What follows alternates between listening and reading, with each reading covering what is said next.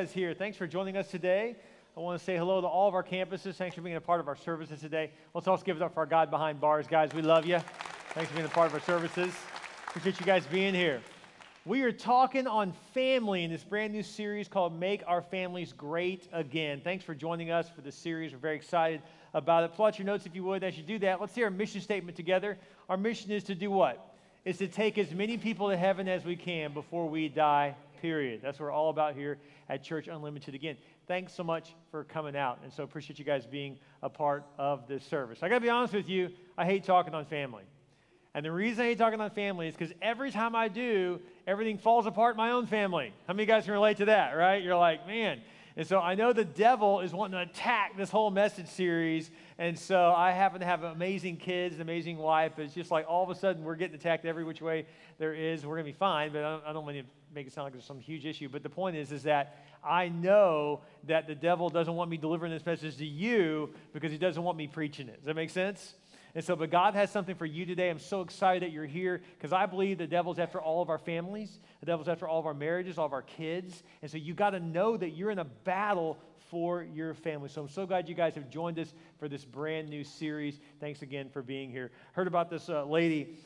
She was an older lady. She went to the doctor for a checkup. And at the end of the checkup, she said, "Hey, doctor, you know, I need to talk to you about something. My husband, he's a little older now. I'm older now, but I still have needs, you know, and I just really need something like a spark in our marriage. I mean, it just feels like we haven't really honestly been intimate in years, and he won't even touch me now. And it's just, you know, I really feel like we just need something to get going. Is there anything you'd recommend?" And he said, "Well, you know, actually, yes, I'd probably recommend some Viagra. You know, would you consider maybe taking?" And she said, "You know, I just know him. He's so prideful. There's no way he's not going to do that. There's just no way."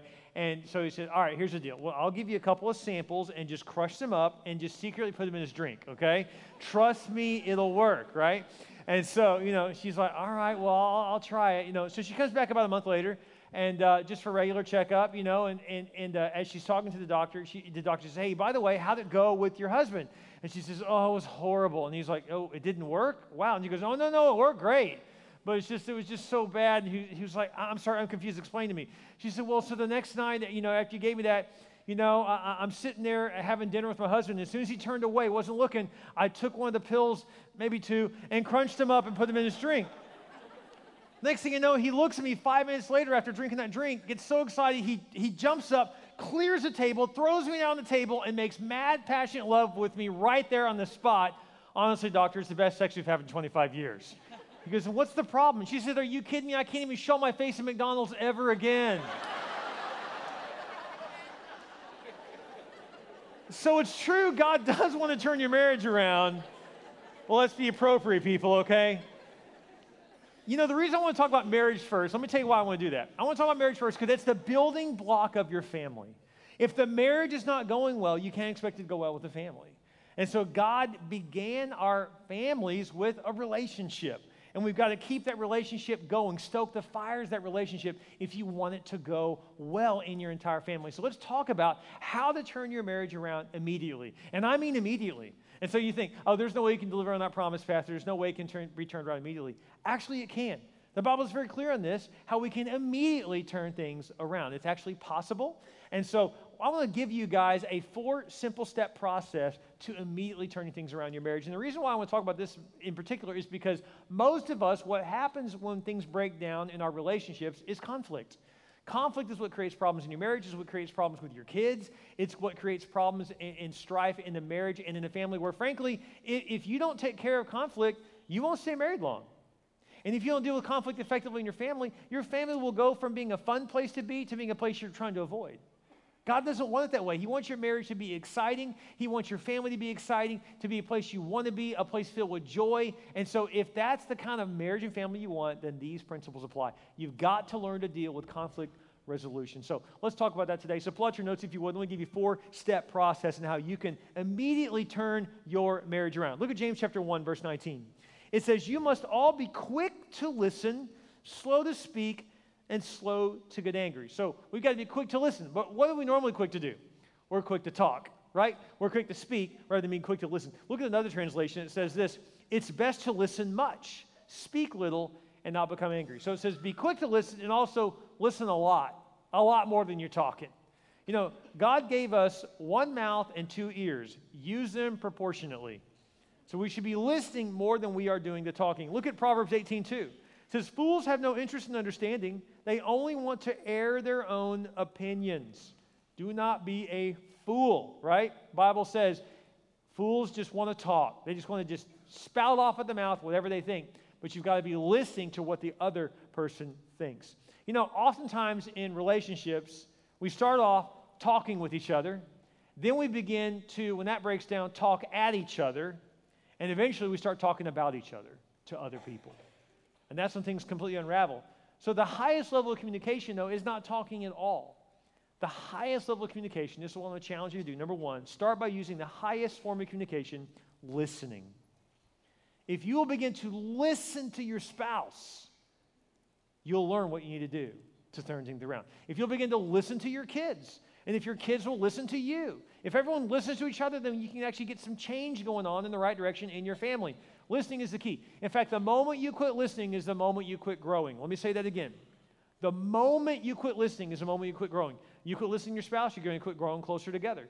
You quit listening to your parents, students, you're going to quit growing in your maturity. Did you know that? Parents, you quit listening to your kids, you're going to quit growing close to them. If you quit listening to God, you're not going to grow close to the Lord. If you quit listening to your boss, your career's done. If you quit listening to the customer, your business is done. Listening is the key to everything. We've got to learn to listen to one another. Husbands, try this. Go home and say, honey, how can I be a better husband? And just listen. I promise you, she'll have something to say. Just listen, right? Wives, say, honey, how can I be a better wife? He'll have something to say. The bottom line is if we just listen to one another, you'll learn a lot from each other. We've got to become good listeners. And listen, most people listen to respond. We need to be listening for comprehension. I should be listening to you to comprehend how you feel and what you think, not listening so that I can hurry up and get you to quit talking so I can start talking. Many times we're listening, just kind of waiting, just like, okay, just pause for a second so I can jump in, rather than actually listening to what the other person is actually saying. I heard about a wife, she's talking to her husband. She said, you know, honey, our new neighbors, I watch every morning as he's leaving the house, he always kisses his wife goodbye. I mean, they always kiss right before he leaves to work. Why can't you do that? He said, I can't do that. I don't even know the woman. That's just going to be weird. What are we talking about? You got to listen. We got to listen to what the other person is trying to communicate rather than just what they're saying, but actually listen for comprehension, really understand what they are saying. So listening is the first step in immediately turning your marriage around. Look at Matthew chapter 5, verse 23. It says, therefore, if you are offering your gift at the altar, so let's create the setting here. So they're in church, okay? So worship has happened. They've listened to the message. Now it's offering time. So it says what? It says, if you're offering your gift at the altar and there remember that your brother or sister has something against you, it says, leave your gift there at the altar. First go and be reconciled to them, then come and offer your gift. Now you may be thinking, okay, what does the offering have to do with all this about having good relationships? Let me explain this. Okay. In the Old and New Testament, every time God showed up, whether you were in the temple to experience God's presence, or whether you were at a burning bush like Moses was, or you're David, you're in the middle of the wilderness, and you need to worship the Lord, right? Or, whoever, you're Nehemiah, and an angel shows up. However God, meets you, over and over again, you see that they would hear from God, they would worship the Lord, and then they would close out the worship time at some point with an offering. In other words, the offering represents the completion of your worship that day. You say, Lord, I want to complete my worship by giving to you. The Bible's very clear on that. Now, so for it to say, leave your offering and go get right, what God's saying is, your worship is not complete with God if you're not right with someone. Wow. God's saying, don't even pretend to be in a relationship with the Lord. Don't even talk about your Christianity if you're a jerk at home. Don't even go there. God's like, don't even lift your arms to me. Don't even pray to me. Don't even open the Bible and spend time with me if you're going to be a punk jerk to your wife. If you're going to be a jerk to your husband, if you're going to be disconnected from your parents, if you're going to be a jerk as a husband or a father or a wife or as a mother or as a daughter or son. God's saying, if your relationships aren't right at home, then you're just kidding yourself trying to act like we're all good in your relationship with the Lord. Wow. It's pretty strong. God's saying, if you're for real about your faith with me, then you got to be for real about your love for one another. It's really strong. He says, just leave your gift at the altar. Now, as a pastor, I really appreciate the fact he said, no, leave your gift there. And I like that. I like the fact he says that. What he's actually saying is, he's saying, your worship is just not going to be there. You're not really going to experience the closeness that you want with God if you're not right with your spouse, if you're not right with your kids, if you're not right with one another, if you're not right with your friends and your family. God's saying, you got to get it right. You got to get right with other people if you're going to get it right with me. That's how big of a deal this is. Look what James chapter 5:16 says. It says, confess your faults, not the other person's faults. Did you catch that? Confess your faults to one another and pray for one another that you may be healed. God doesn't say that I'm supposed to confess my wife's faults or she's supposed to confess my faults. I'm supposed to confess my faults to my wife. So, one of the reasons why we fight is because we're too busy pointing the finger at each other, right? You're saying, you always do this and you never, first of all, you always and you never are never right. That's too extreme. No one's always this way. No one's never that way, right? And so that's how we know we've just ramped up the hyperbole to where it's just like, you're just throwing out words and it's ratcheting up the anger. You're not going to get anywhere doing that. But you would change everything instead of going, you always, you never. Why don't you just say, hey, before we start talking about this, I just want to point out where I'm wrong. Then they'll be like, what? It's very off-putting when someone just openly admits where they're wrong. Wow, I did not expect that. Because if you keep accusing and coming at them, then what's the natural response to that? They come right back at you. But if you point the finger inward and say, I want you to know where I'm wrong and where I messed up and where I need to get something right, then guess what their next reaction, natural reactions do? Same thing. Once they trust it, once they know you're not manipulating it, then the natural thing is to say, well, here's where I'm wrong. It changes the game. It changes the whole relationship. The whole dynamic changes at that moment. So you start by using the highest form of communication, which is listening. And the second thing you do is you start by saying the highest emotional connecting words, which are not what you think they are. People think the highest emotional connecting words are, I love you. It's not, because I can say I love you to a Snickers bar, which I often do.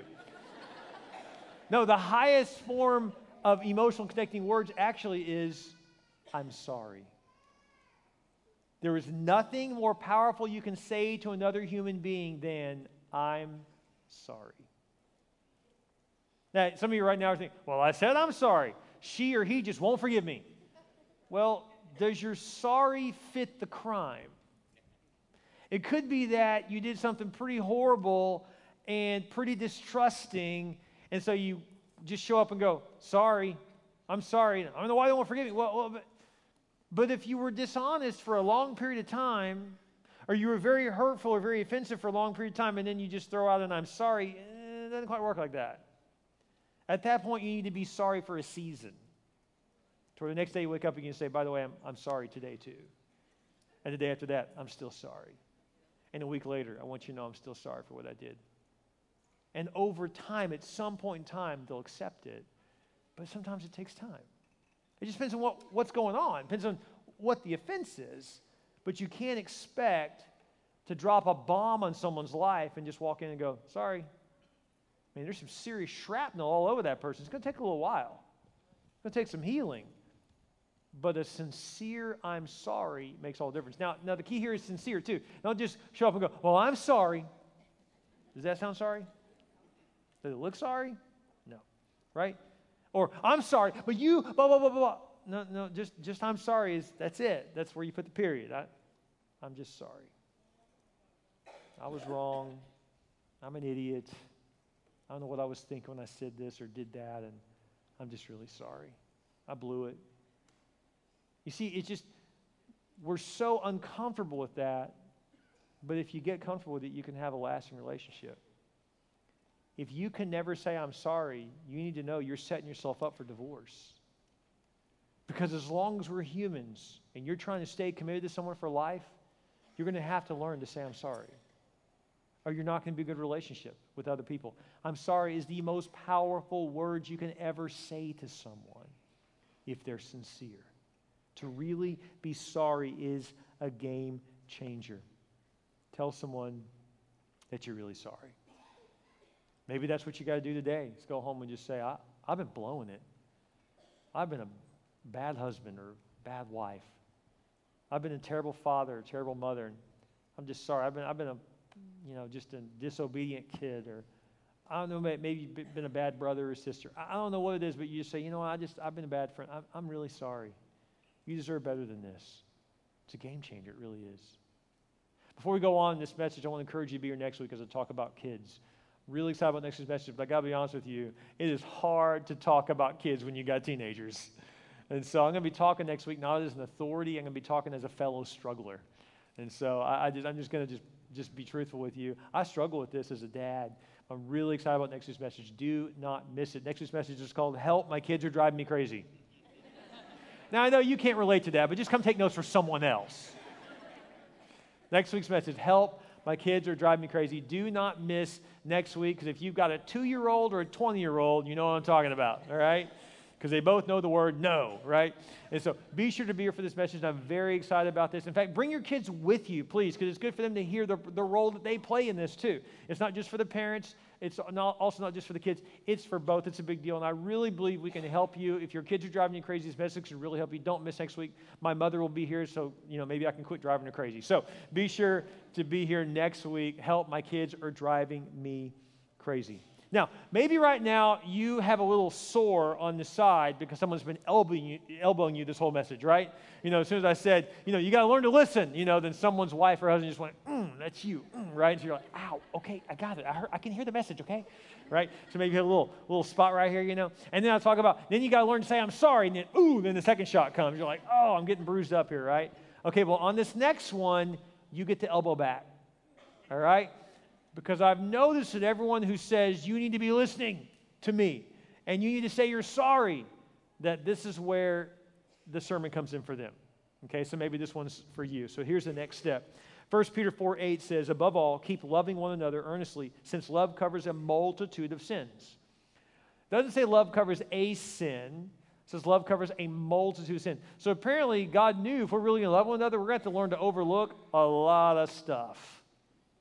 If we're going to really love one another. If you're going to be in a relationship for a long time, you're going to have to learn to cover up a multitude of sins, a multitude of offenses, a multitude of times that your spouse misses the mark. That's just part of being in a relationship. 1 Corinthians 13:4 says this, love is patient, love is kind. It keeps no record of wrongs. Wow. Have you been keeping a record of wrongs? It says it keeps no record of wrongs. I just saw the elbows fly the other way on this one. It always protects, always trusts, always hopes, always perseveres. Now, always trust does not mean that everything that someone does is trustworthy. But we have to extend trust again if we want to continue in a relationship with someone. If you quit trusting someone completely, then you're out of relationship with them. So you got to be willing to say, you know what? Trust has been broken. I've been offended, but I'm going to choose today to begin to rebuild trust. And it starts one day at a time. Ephesians 4:32 says, be kind and compassionate to one another, forgiving each other, just as in Christ God forgave you. Number 3, offer the highest gift you can ever give someone, forgiveness. There is no greater gift than you can ever give than the gift that Jesus gave us when he forgave us. And so you are no more like God than ever than when you forgive someone. That's the most godlike quality you can ever have, is to say, you know what? You did offend me, and frankly, you don't deserve this, but I'm going to forgive you anyways. In the same way, did Jesus forgive us when we deserved it? We still don't deserve it. Did Jesus forgive us when we asked for it? No, he died on the cross before we were even born. So he forgave us for sins he knew we'd commit. So we have to be willing to forgive people even when they don't deserve it, and frankly, even when they don't ask, which is a tough thing to do. We have to be willing to forgive someone. You say, well, I can forgive him or her for everything but this one thing. So you take that one little brick of unforgiveness and you put it down. And then a few weeks later, all of a sudden they offend you some other way, or maybe you start thinking about that one thing that you just won't forgive them for, and it reminds you of other things that you're mad at them about, and then you put another brick of unforgiveness down, and another brick. Eventually, over a couple of years, you got a little wall built up. And eventually, you got that wall get so high that you just turn to one another and turn to each other and say, you know what? We just don't love each other anymore. We just fell out of love. You didn't fall out of love. You ignored the first brick. And it turned into 2 bricks and 3 bricks and 4. And eventually you feel like you don't know each other. And then we all tell each other, oh, we're just not compatible. That's ridiculous. You know what marriage is? Marriage is 2 incompatible people choosing to be compatible. That's what marriage is. You don't fall in love just because we just get along perfectly. Oh, we're just alike, That's just not true. I mean, believe me, I've been praying for the day when my wife finally just becomes just like me, then we'll be fine. The truth is we're different people. There's nothing wrong with that. If two of you are exactly alike, one of you is unnecessary. You're supposed to be different. You're supposed to complement each other, not compete. But you are going to be different. But unforgiveness will eat your marriage and family alive. You've got to learn to forgive one another and move forward. There is no moving forward if you don't forgive one another. So the greatest gift you can give someone is simply to forgive them. It's not easy to do it, I know that. You say, well, but I'm so unhappy, I don't want to forgive him. Who told you marriage is supposed to make you happy? It's supposed to make you holy. Here's the truth. You can be happy in marriage, but if your goal is happiness, you never will be happy. If your goal is holiness, the offset of that is actually not happiness. Happiness comes from the word happenstance. That's really based upon your circumstances, and your circumstances are going to be good and bad, depending upon the day. Instead, you got to choose joy. Joy is an internal thing. You say, Lord, I may be going through some stuff, but I find joy in you. Here's the truth. If I try to find happiness for my spouse, I'll always be unhappy. If my wife tries to find happiness for me, boy, she's going to be in bad shape because I may be an all right husband, but I'm a lousy Jesus. Our happiness comes from the Lord, not from one another. And if you'll find your happiness in Christ, then out of the overflow of that love, you can love someone unconditionally. That's how it's supposed to work. Does it make sense? So, offer the highest gift you can ever give, which is forgiveness. Now you may say, but you know what? Okay, so we talked and we said we're sorry and we forgave one another, and then the next day we fought again. And the next week you fought again. And we just keep going back to the cycle. If you're continuing to fight, it means someone's not changing. That's what that means. And I bet you're fighting about the same issue. You say, I don't know why we always fight about the same issue, because you keep doing the same thing. You keep doing the same thing and you keep fighting about the same thing. If you change what you're doing, the fight goes away. Look at the scripture on this. So how do you really change it? How do you break that cycle, right? Romans 14:19 says, so then we pursue the things which make for peace and the building up of one another. So we should be pursuing peace. Romans 12:18 says, do all that you can to live in peace with everyone. So, oh man, we just keep fighting. We're just not getting along. It's just not working out. I keep trying. The Bible doesn't say keep trying. It says do all that you can. Well, I've been doing a bunch of stuff. Have you done all that you can? Well, I did this and it didn't work and I did it. Have you done all that you can? Well, I mean, I haven't done that, but I've done, no. What have you not done? Then you haven't done all that you can. There's no out on this verse. Do all that you can. Well, what if I think what I need to do is unreasonable? Do it. Be unreasonable. Do all that you can. The onus is on us to do everything we possibly can to be at peace with everyone. Wow. That's going a long way, isn't it? That's how far we're supposed to go to get along with one another. It says in Hebrews 12:14, work at living in peace with everyone. Apparently, it's work. If you're going to be in relationship with someone your whole life, it's going to be work. If you're going to have a good relationship with your mother, you're going to be working your whole life to have that. And your father, and your spouse, and your kids, and your cousins, and your nephews, and your boss, and your boss. You name the relationship. If you're going to be in that relationship long term, it's going to take work. I don't care what the relationship, you name it. It's going to take work to stay in that relationship long term. Psalms 34:14 says, turn from all known sin and spend your time in doing good. Now, I love this verse. This is very powerful. It says basically, whatever you're doing, whatever sin just means missing the mark. Whatever you're doing that's offending the other person, turn from it. Then what does it say? Then spend your time doing good. You need a replacement activity for what you've been doing that's been offending your spouse. Well, I always do this. Then quit doing that and replace it with something else. If you just quit doing it, there's a void in your life, and you'll end up falling back in the old habit. You got to replace your old habit with a new habit. Did you catch that? So if something is offending your spouse, my spouse gets offended because I'm on the computer way too late at night. Well, then, if you're going to be up late at night, find a replacement habit to do something late at night instead of doing that offends them, right? Well, my husband and wife gets mad because I go hang out with this person. Well, then quit hanging out with that person and hang out with them instead, right? In other words, what's the replacement? If you're not going to do this thing bad anymore, what are you going to replace it with that's good. So turn from all known sin and spend your time doing good, doing something good. Try to live in peace with everyone. Work hard at it. What does this mean? Number 4, create a peace plan. Create a plan that brings peace to your home. So you've had this fight. Now you've both listened to each other. You've apologized sincerely to one another. You've even forgiven one another. Now, how do we not fall back into this whole thing again? This is where you say, okay, so we don't come back to this spot again since it was so painful. What do we need to do differently so we don't end up back here again?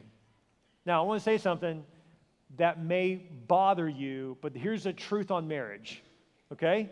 Let me give you some hard truth that people don't like to talk about, okay? Because we live in the world that's all about your rights, equal rights, my rights, I'm fighting for my rights. But here's the thing about marriage that you need to know. If you're going to be married to someone a long time, you got to quit fighting for your own rights.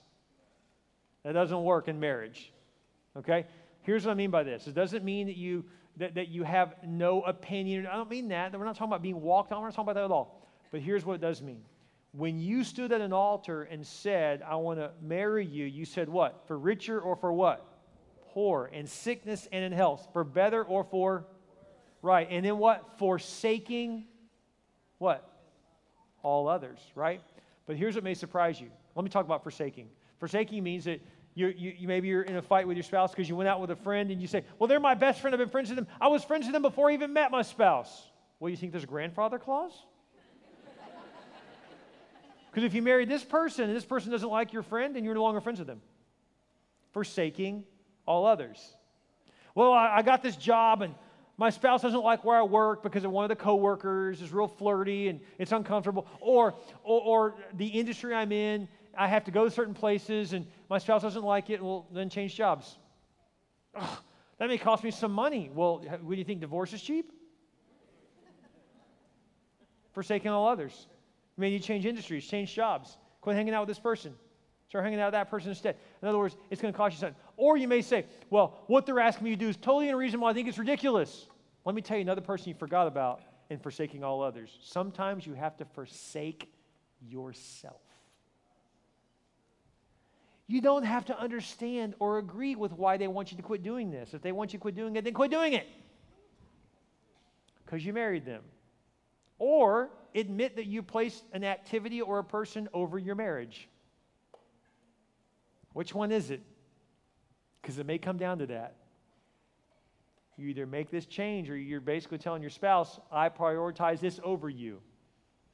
I prioritize this person over you, this relationship, this job, this industry. The Bible's pretty clear on this. We're supposed to forsake all others, including our own opinion at times. You say, well, I don't want to just give up everything. I doubt your spouse is asking you to give up everything. It's probably just one or two things that's really costing everything. So you just probably have to just admit that this or that activity, this or that relationship, this or that place is really crushing your marriage. You got to forsake it. And if you're willing to do that, then you can have a great marriage again. You can have a great relationship again. We have to create a peace plan, forsaking all others. Now, what I want to say next, in 2017, doesn't sound politically correct. What I'm going to say next may even come across as sexist, but I'm still going to say it because I believe it's biblically accurate. And so here's the truth. I want to talk to the men for a second across all of our campuses. Men, I want to tell you something. Ladies, I'm sorry this may offend you, but it's just the truth. Men, you are the leader of your home, whether you admit it or not. And how you're doing is how your marriage is doing. Because men have the largest influence in the home. Ladies, I'm not trying to discount you at all. I'm just trying to speak the truth, that the Bible is very clear that men are supposed to lead their homes. But this doesn't mean you're the authoritarian over your wife or your kids. It means you're the person to lead in serving, lead in saying, I'm sorry, leading in coming to church, leading in serving everyone in the house, leading in putting Christ first in your life. That's the leadership we're talking about. So men, just the other night I was up almost the entire night praying, and God put this in my heart to call you out. Because men, your marriage is not going to turn around if you don't get involved. Your marriage is not going to become what you want it to be. I don't care how hard your wife tries. If you're not in, it's not going to work. But even if your wife is not in, but you're all in, it's almost guaranteed to work because that's how influential you are in your home, in your marriage, with your kids. Men are a game changer. You don't believe me? Look up the stats on fatherless homes. When are we going to finally realize that men are changing everything for the good or the bad? We need to get involved and be the man of God God calls us to be. So I'm calling you out to rise up and begin to lead your home spiritually and put Jesus first in your life. So right now, on the spot, across all of our campuses, I want to challenge you men to come forward and give your heart fully to Jesus at this altar, at the altar of the campus you're at, and say, Jesus, I'm doing this for my marriage. I'm fighting for my wife. I'm fighting for my kids. I'm fighting for what's right. I refuse to let my home be sifted by the devil. I'm giving my heart to Jesus. Right now, I'm calling you out. It's time to rise up and be the man of God in your home that He's calling you to be. We're going to fight for our kids, fight for our wives, and you begin the battle on your knees. That's where David began the battle. That's where Elijah began the battle. It's always on your knees.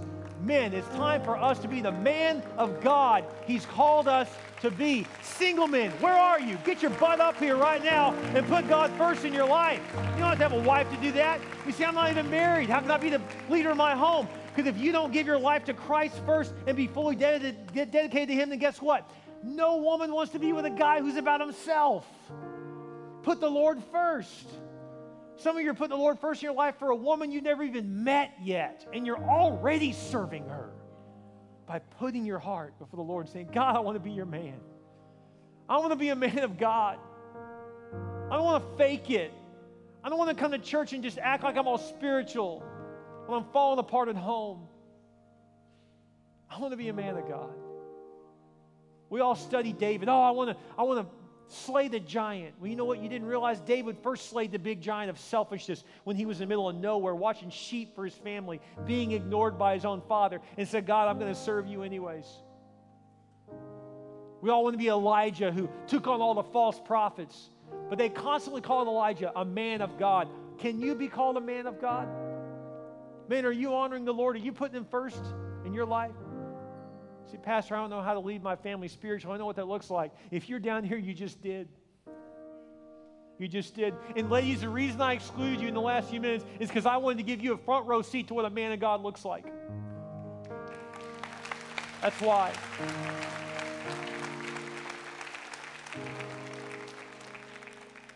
Men, a broken man is the strongest thing in the world.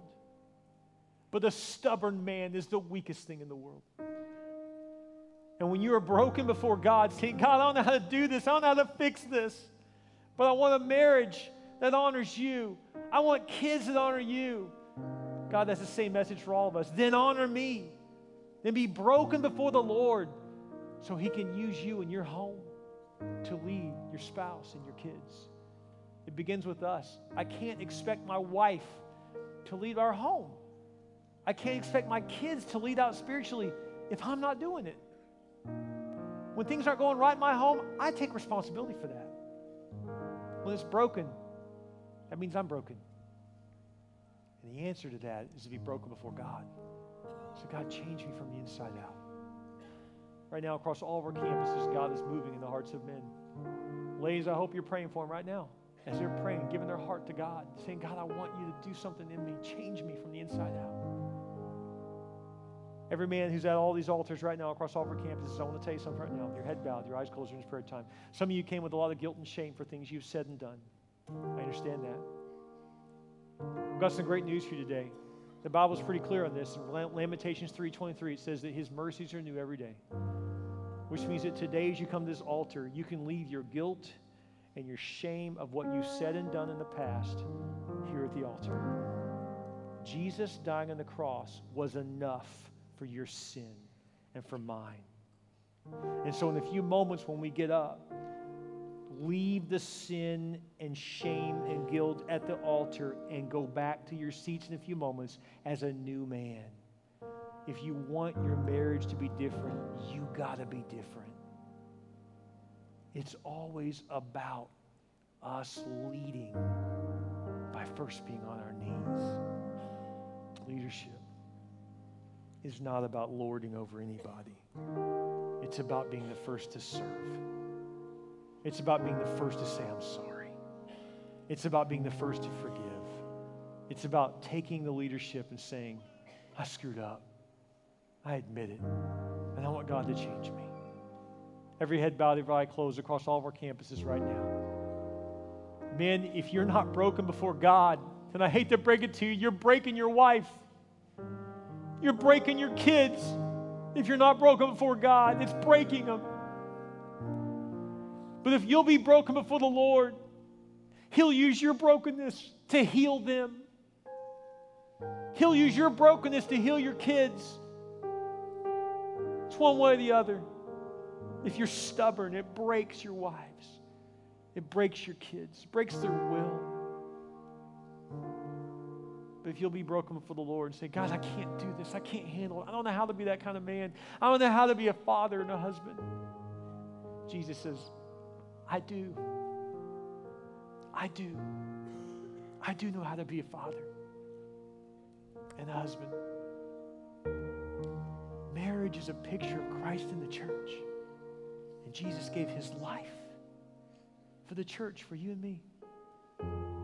Man, we have a calling in our lives to give our very lives for our wives, for our children. Your head bowed and your eyes closed. Just say, Lord, change me. Help me, Lord, to be that man that my wife deserves. Help me to be the kind of man that my kids deserve. Help me, Lord, to put you first. I'm broken before you. I've tried other stuff. It didn't work. I'm just going to try you. God, I know you work. Change me, Lord. Forgive me for where I've messed up. Forgive me for how I screwed this whole thing up. And I leave that sin at this altar today. In a few moments, I'm going to get up and I'm going to go back a new man, a different man. With every head bowed, every eye closed. Ladies, I need to tell you something. Don't you make this about performance when he goes back to his seat and expecting to be the Pope going home with you. That's not fair. That's not fair. He's admitting to God he doesn't know what he's doing, and he's trying. You need to give him the grace to try. You need to give him the grace to say he's doing everything he can. Because what I see right now is a demonstration of brokenness. You got to be willing to receive that for what it is. He doesn't have it all figured out, but he's doing what he can. Pray for him. Lift him up. Encourage him. And then follow as they're broken for the Lord. You'll be broken for the Lord too.